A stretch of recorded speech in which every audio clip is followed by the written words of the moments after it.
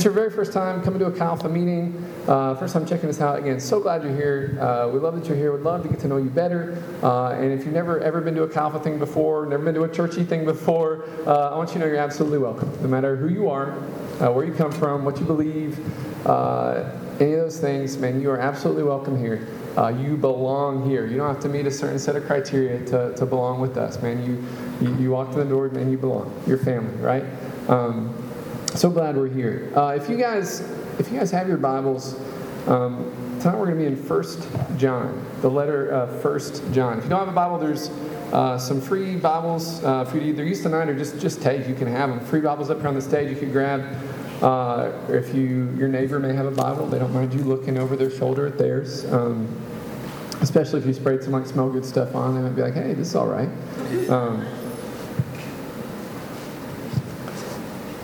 So 1 John's going to be towards the end of your Bible. So not the Gospel of John. There's going to be 4 Gospels in the New Testament: Matthew, Mark, Luke, and John. Not the Gospel of John, but towards the end of the Bible, you've got 3 letters from John, and then John also wrote the Revelation, which is the last book. So towards the end, you got 1st, 2nd, and 3rd John. We're going to be in 1 John chapter 1. 1 John chapter 1. I'm going to pray, and then we can hop into it. God, thank you again so much for tonight. God, thank you for the men and women here tonight. Thank you for what you're doing in our lives. Thank you for the start of a new semester and all the exciting things, God, you have on the horizon for this 2018-2019 school year, God. God, thank you for your great love for us. God, thank you for your word. We pray that you would have your way in this time tonight. God, in this brief time where we're studying your word together, I pray that you would open up our hearts so that we can really receive and understand your word. God, help me to communicate it well. Holy Spirit, would you speak only what you want spoken, and help it to connect with hearts tonight. We love you, Father. Jesus, be exalted in all we do. God, have your will and your way above all else. In Jesus' name, amen. Amen. So I asked you in the breakout group time, what's one of the wildest things you've ever seen with your eyes? And I know I'll put you on the spot with that. That's one of those where later tonight you're going to think of one and be like, oh man, why didn't I say that? Because our brain isn't just wired to just come up with that stuff on the spot usually.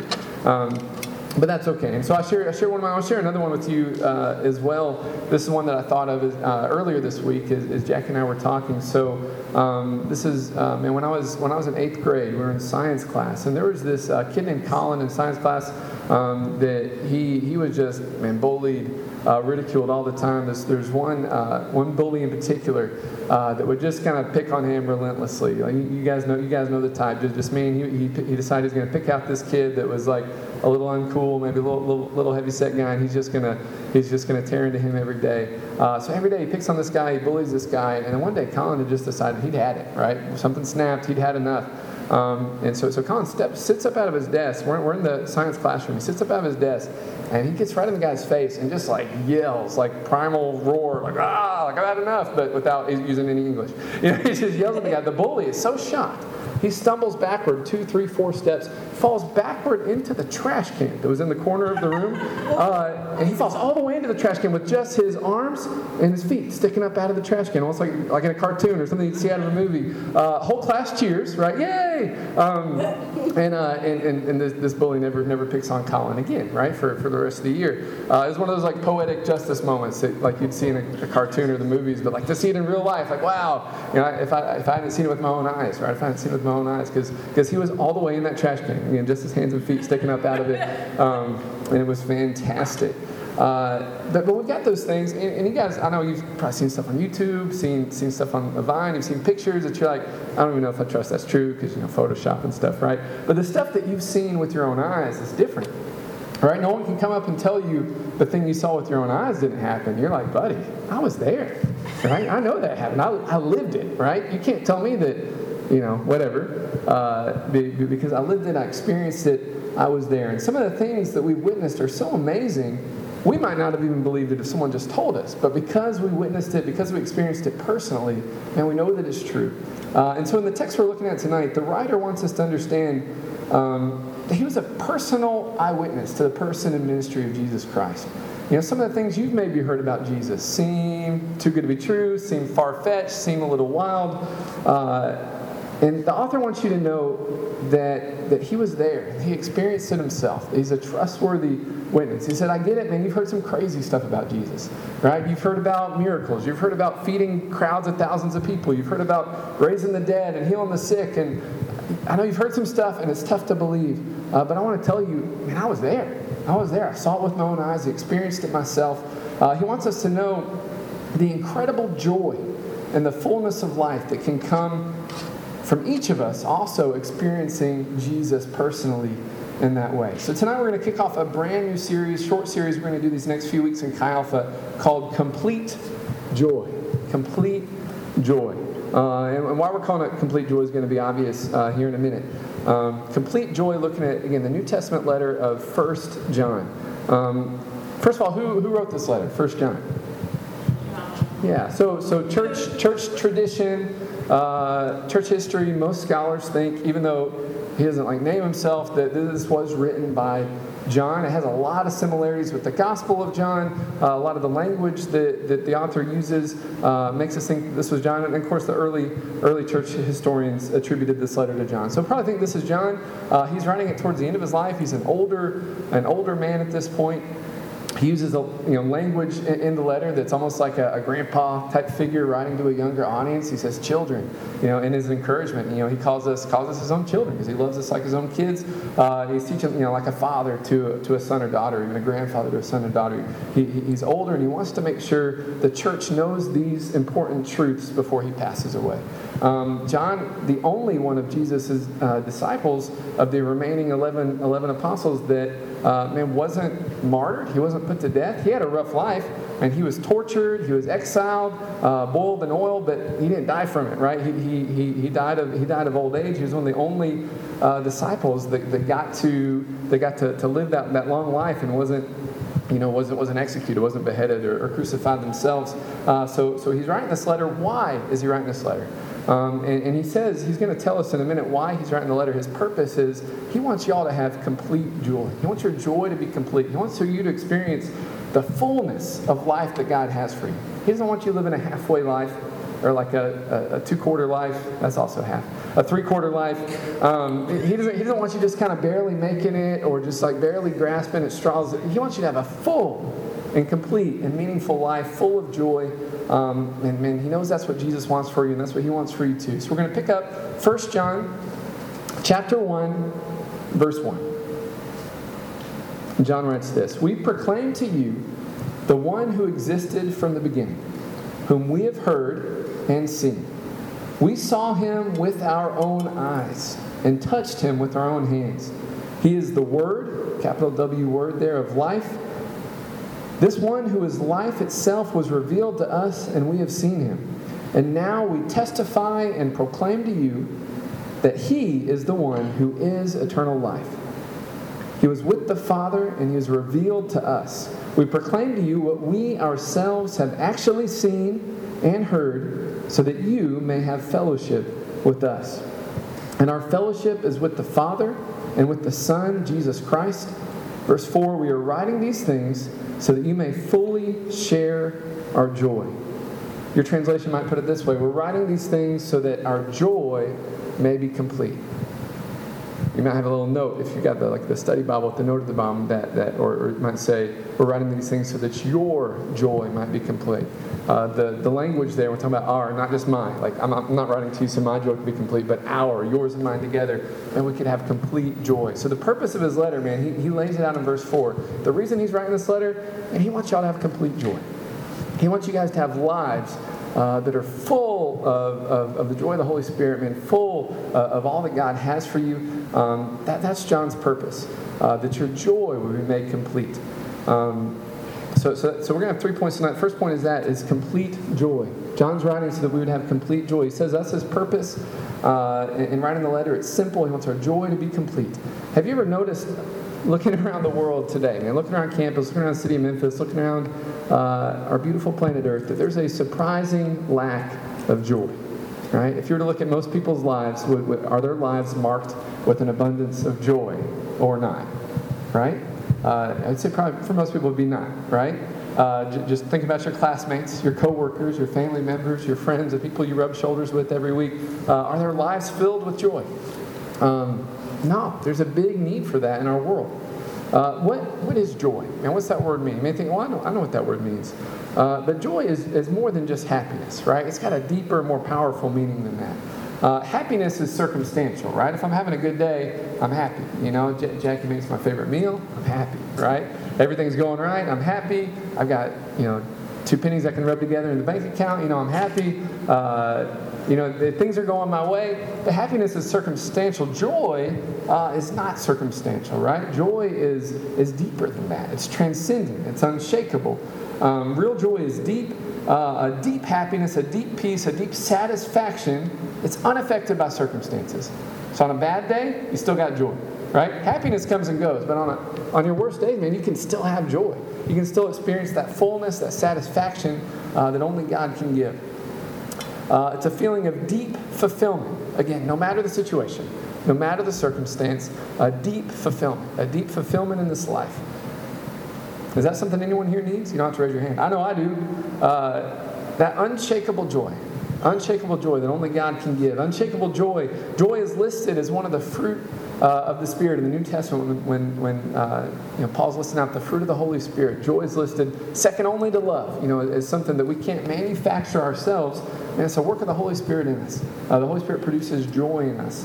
The Old Testament writer of Nehemiah says that the joy of the Lord is my strength. You guys ever heard that? The joy of the Lord is my strength. What does that mean?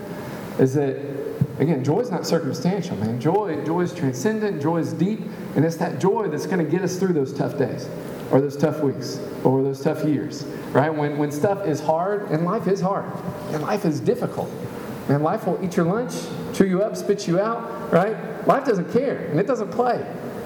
But if the joy of the Lord is your strength, right, that joy is going to get you through the tough days, get you through the tough years, those tough seasons. That joy is going to make you feel in that deep sense of fulfillment, that deep sense of satisfaction that is not based on your circumstance. That joy strengthens us and helps us to get through. So John wants us to experience that kind of joy. He says, that's my purpose in writing this letter. I want you guys to know that kind of joy. We're not just barely scraping through life. You're not depressed or hopeless. But no matter the situation, man, you experience the joy of God, the fullness of all that God has for you. He wants us to experience that kind of joy, and the purpose of the letter is to teach us how to have it in full in our lives, how to have complete joy in our lives. So that's the first one. The purpose of John's letter is we'd have complete joy.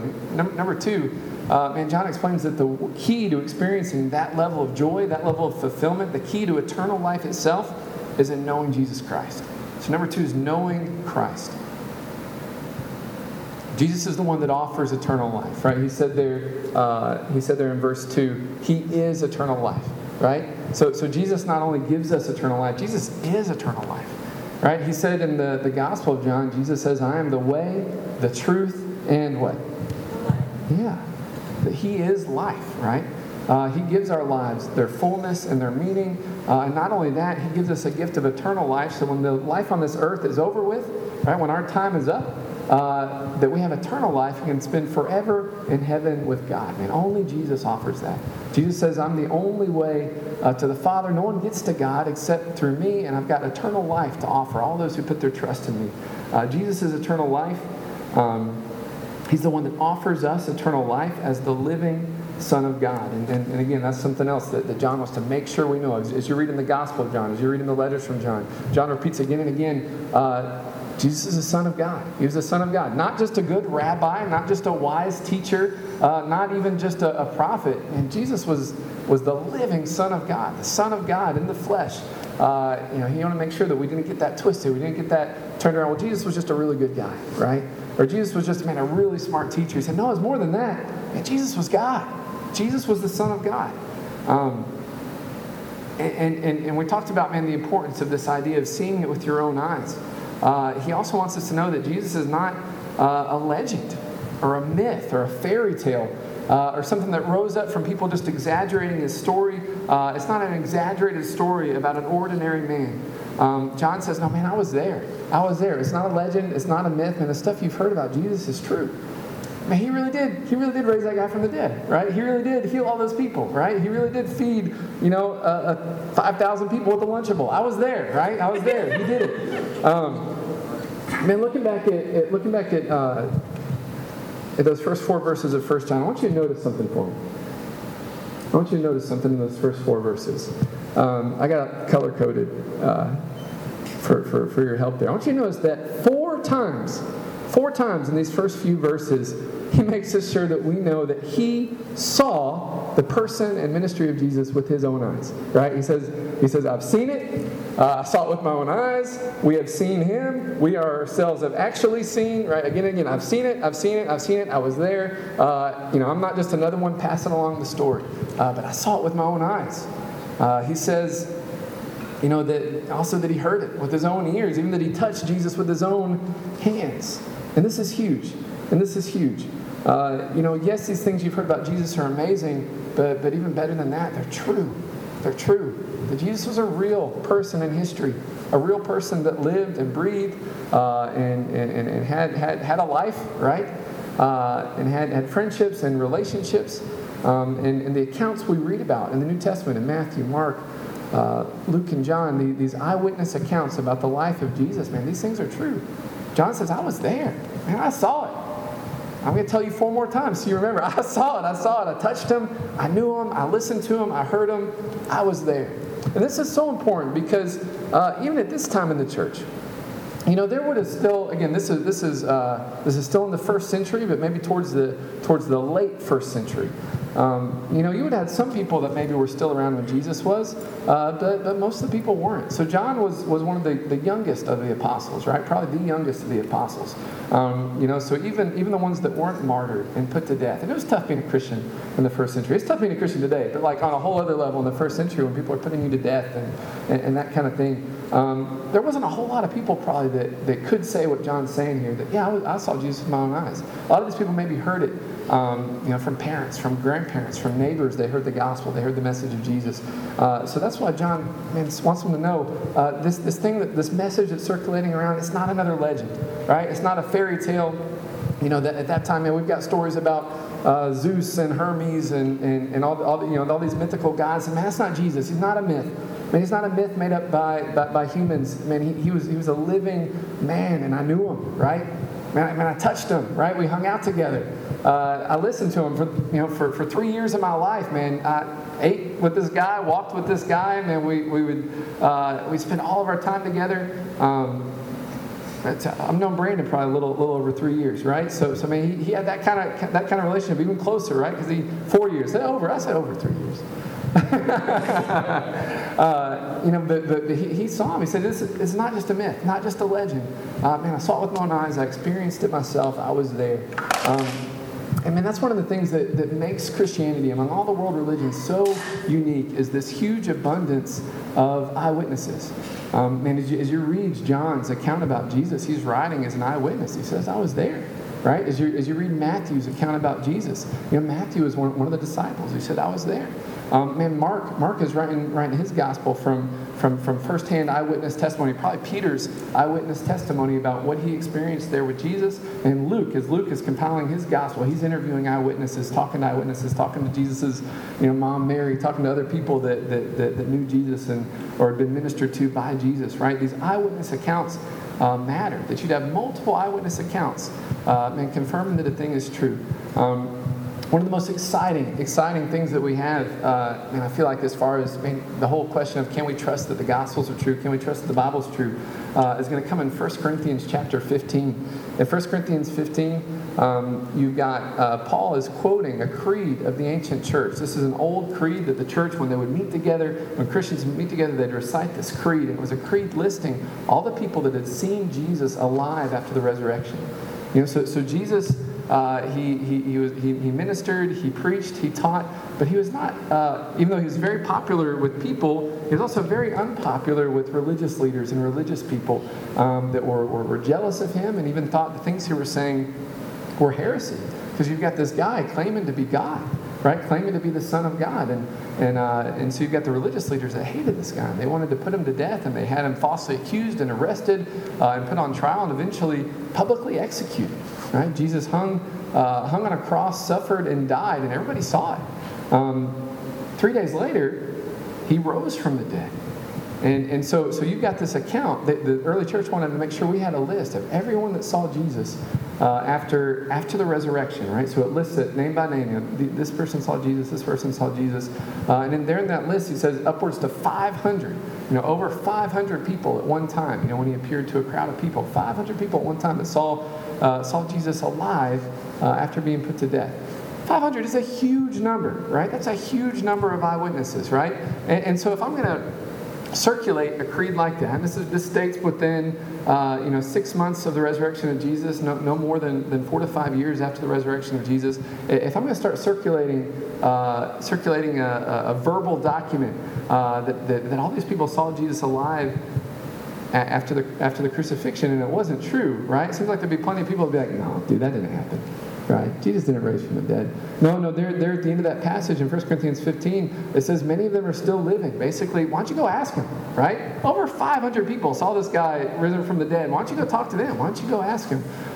So many eyewitnesses. And so if you guys have trouble, really believing the Bible, believing in Jesus, believing, are these stories, are they true? Or are these just some good stories somebody made up, some good morals for us to follow? And I want you to know that we've got good reason to believe and that the accounts we have about Jesus are historically factual, that these are things that literally happened, and you can bet your life on that. You can trust on that because, a huge number of people, like John said, I was there. I saw it with my own eyes, right? I saw Jesus. I experienced it myself. And the key to us experiencing that eternal life, experiencing that complete joy, that fullness of joy, is the same. We need to experience Jesus personally, right? Now we don't have the benefit of living like in the early first century where we could hang out with him. We could sit there, when he's preaching there on the mount. We can be there when he's, dividing kids' lunch among 5,000 people. But that doesn't mean we can't experience Jesus personally, right? When you put your trust in Jesus, as the Son of God, and say, Jesus, I believe you are who you say you are. I believe you are who the Word says you are. And I want you to be my Savior. I want you to be my Lord. And you submit your life to him, and you start following him and following his teachings. And the way you draw near to him is in prayer, is in studying the Bible, and you'll begin to develop a personal relationship with Jesus. And you'll see him at work in your life, right? Him guiding and directing your life, speaking to you through his word, and communion with him in prayer. You're going to have that kind of personal relationship with Jesus, and that personal relationship with Jesus is key. If you're going to have fullness of joy, if you're going to have the complete joy that John's talking about here, he says, you've got to know Christ. You've got to know Jesus yourself. It's not enough just to hear the story. I know some of you guys raised in church heard the story 10 million times. Hey, man, Matt, I could tell you about Jesus. I could stand up here and I could tell you all the stories. What John's saying here is it's not enough just to have heard it, right? It's not enough just to have heard the stories, been to Sunday school.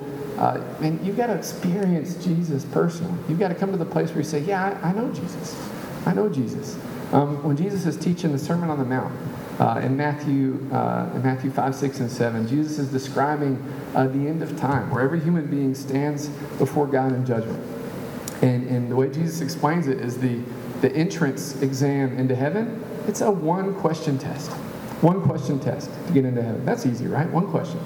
The question is, when standing before God in judgment is, do I know you or not? Is it, do I know you? In which case, man, welcome home. Welcome home, daughter. Welcome home, son. Well done, good and faithful servant. Man, come experience rest with me, or depart from me, I never knew you. And that's what Jesus says. Do you have a relationship with God, or God says, yes, I know you. That's my son. That's my daughter. Man, we talk, we communicate, and we love one another, or I don't know you. Now, God knows everybody, right? He's omniscient. But do you have a relationship with him? That's what it means.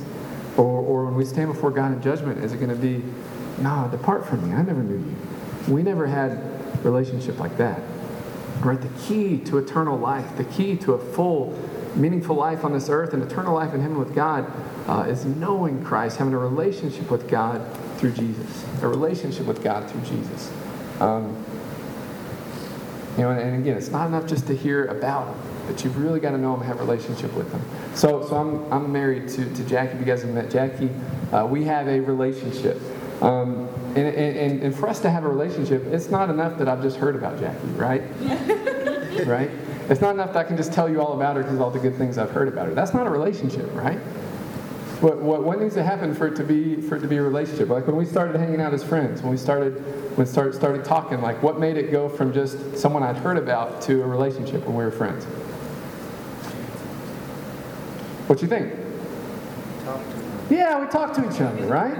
If I never ever talked to her, is that a relationship, right? If I was like, hey, I've got a girlfriend, and let me tell you all about her. She's 5 foot and some inches. She's really pretty. She's a good singer. She's athletic. All these kind of things. Man, I've heard all. Man, she makes good grades. She does all these things.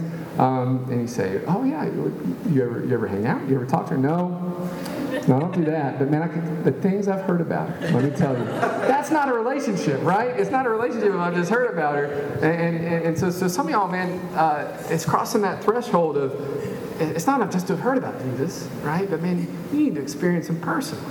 And you need to be following him personally. Maybe you're raised in the church. I mean, now that you're in your college years, it's the time to make that faith your own. Are you going to have a personal walk with God? Because it's not enough that, Grandma walked with Jesus, right? God wants to know, are you going to walk with me? Are you going to follow me? When we stand before heaven, again, there's that one question entrance exam. It's not going to be, man, my dad was a great Christian, right? My dad was a pastor, right? That doesn't matter. Did I know you? Right? There's we can't get grandfathered in that way, right? So we've got to know Jesus. We've got to have a relationship with Jesus. And again, the way you enter into that relationship with Jesus, if you'd say, Matt, being honest, I don't know that I've ever experienced that. I don't have that in my life. And the key, again, to having that relationship with God through Jesus is putting your trust in him. Putting your trust in him as your Savior. So I said Jesus was publicly executed on the cross. That's how he died. The good news of the gospel is that he didn't stay dead. 3 days later, he rose from the dead. That's why he's worshipped as God. That's why people believe he is who he says he was. And that's why Christianity spread like wildfire there, because again, those hundreds and hundreds of eyewitnesses that saw him raised from the dead. But when he died on the cross, it was horrific.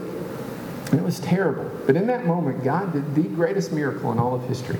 As Jesus hung there and suffered on the cross, God took all the punishment that I deserve for everything I've ever done wrong. Everything you've ever done wrong. He took that punishment and he laid it on Jesus instead. Laid it on his son instead. So that when we come to God, when we put our trust in Jesus as our Savior, we don't have to receive the punishment for what we've done wrong, for our sins. Instead, we can receive grace and mercy from God. We don't deserve it. That's what God's done for us in Christ. That's the good news of the gospel. Man, that's why the cross is such a powerful image, because that's our forgiveness. Bought and paid for with the blood of Jesus. Right? So when we put our trust in Jesus, say, Jesus, please make me right with God, forgive me. He does. He does. What he did on the cross, man, makes you clean. When God looks at you, he doesn't see everything he's done wrong. Man, there's a fresh start there.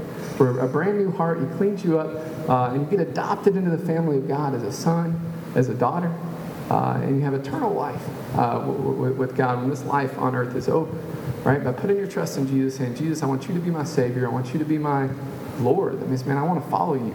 I don't want to follow my own desires. I don't want to be the boss of my own life. I've seen what my life looks like when I'm in the driver's seat, and it's a mess. Right? Jesus, I want you to be in charge of my life. I want to follow you. Man, that's what it means to enter into that relationship with God. And that's something that's available to every single one of you here tonight. So having complete joy, knowing Christ. And the final thing tonight, we'll wrap up talking about having fellowship with one another.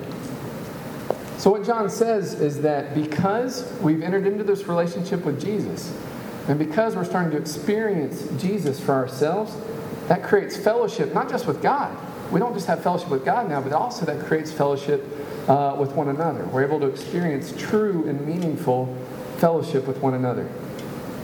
Our mutual pursuit of Christ knits us together as a family of brothers and sisters with God as our Heavenly Father.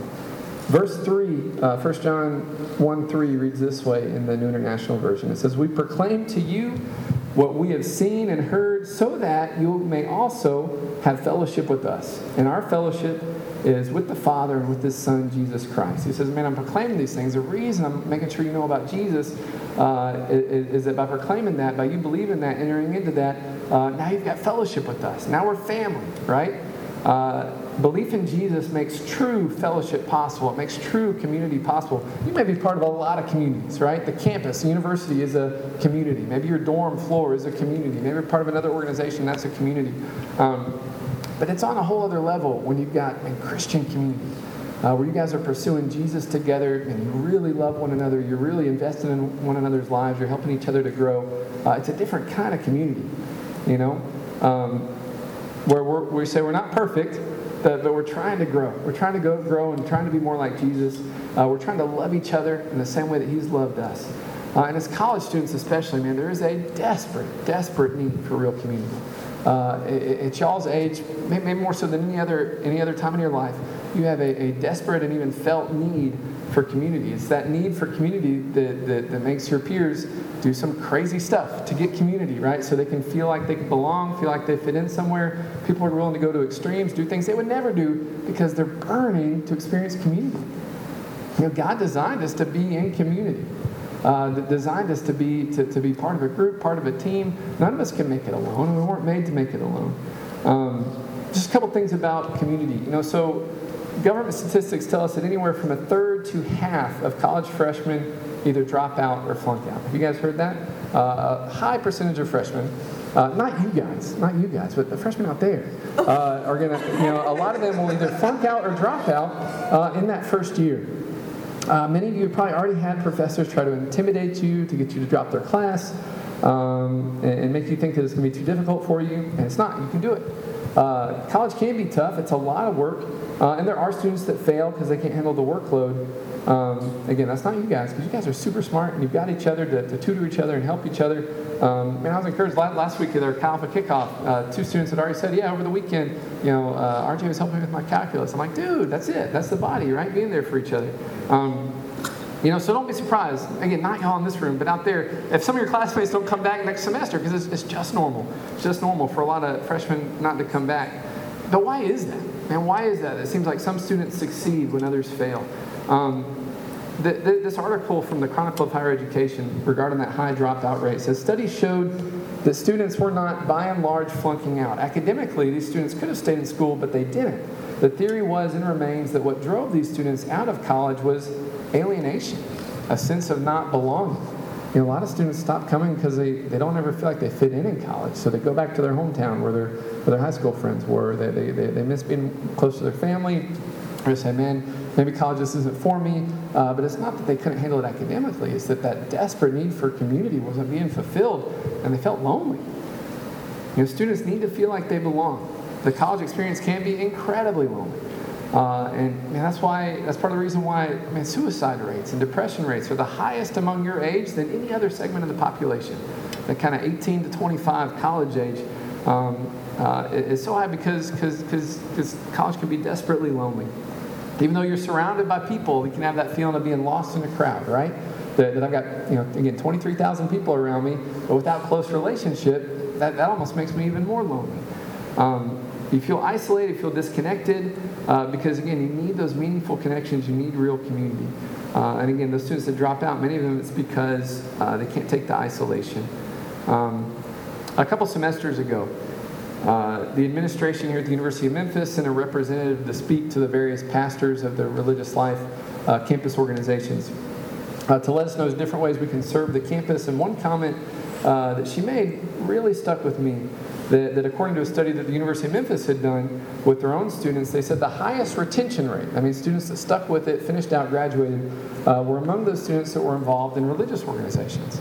The highest retention rate. So even the university recognized, man, there's a need to be a part of a community, and not just any community, but a community that's going to help you and mature and grow spiritually. Like, that's a need that we have. The university recognizes it. And you need that community that's going to help you grow emotionally, socially, spiritually. It's difficult to navigate life alone. Right? We need each other. We need community. And again, that's what Chi Alpha is, and that's what Chi Alpha wants to be. In a family, a community where you can say, I belong, and I belong here. I've got brothers, sisters that care about me here, people that are going to walk through life with me. If I've got a need, man, I can share it with my Chi Alpha family. And they're going to pray for me. They're going to encourage me. If they're able to meet the need, they're going to figure out a way to meet it. We're going to be there for each other, right? If you're an upperclassman and Calva's been that for you, could you throw a hand up so you could? Yeah, exactly.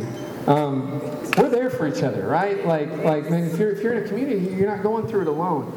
We need each other. We need each other. So Calva is a place, like I said at the beginning, where everyone's accepted, everyone belongs. It doesn't matter who you are, what you've been through, what you've done, what your background is. We're a community that's going to love you and encourage you and help you to grow to be the person that God wants you to be. I first got involved with Calva as a student many, many years ago. We don't have to say how many. I was a Christian when I came to college, but Calva really helped me to stay a Christian in college. Does that make sense? The pull of temptation on campus, man, I know it is real.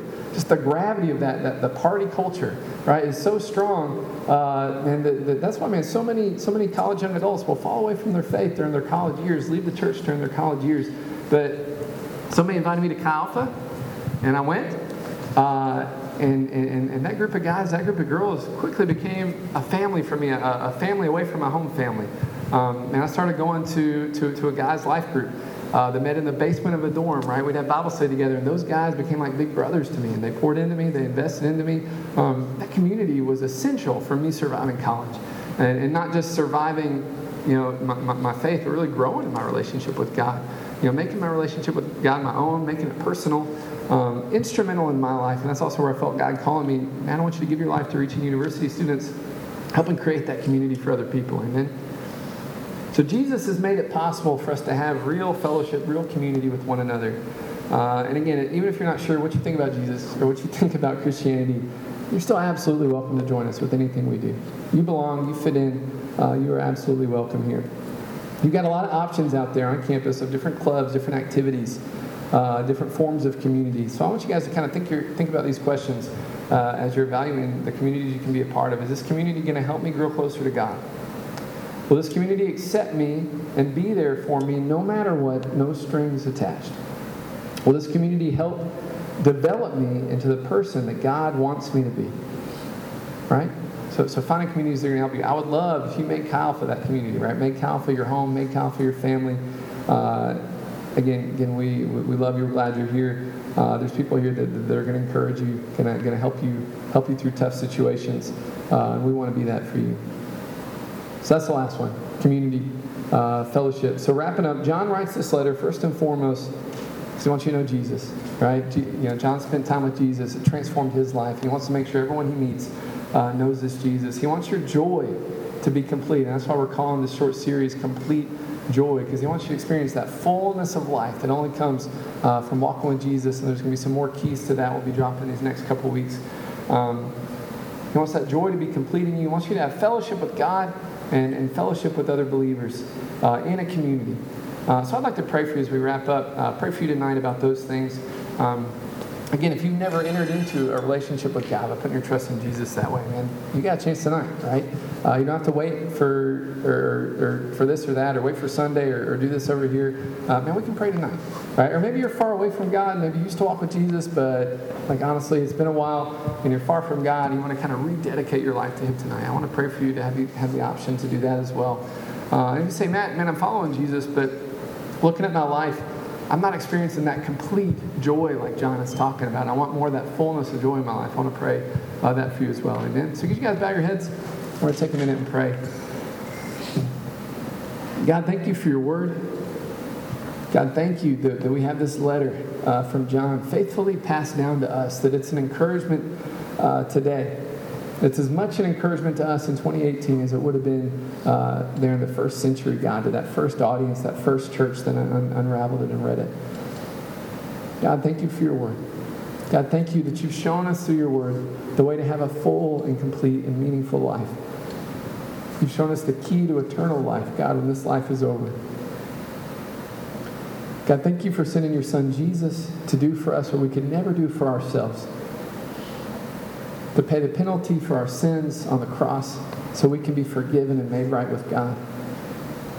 And God, I thank you that wasn't the end of the story, that Jesus rose from the dead, conquering death and the grave forever, so that we can know confidently when we put our trust in Jesus and Jesus promises eternal life, we can take that to the bank because he conquered death himself.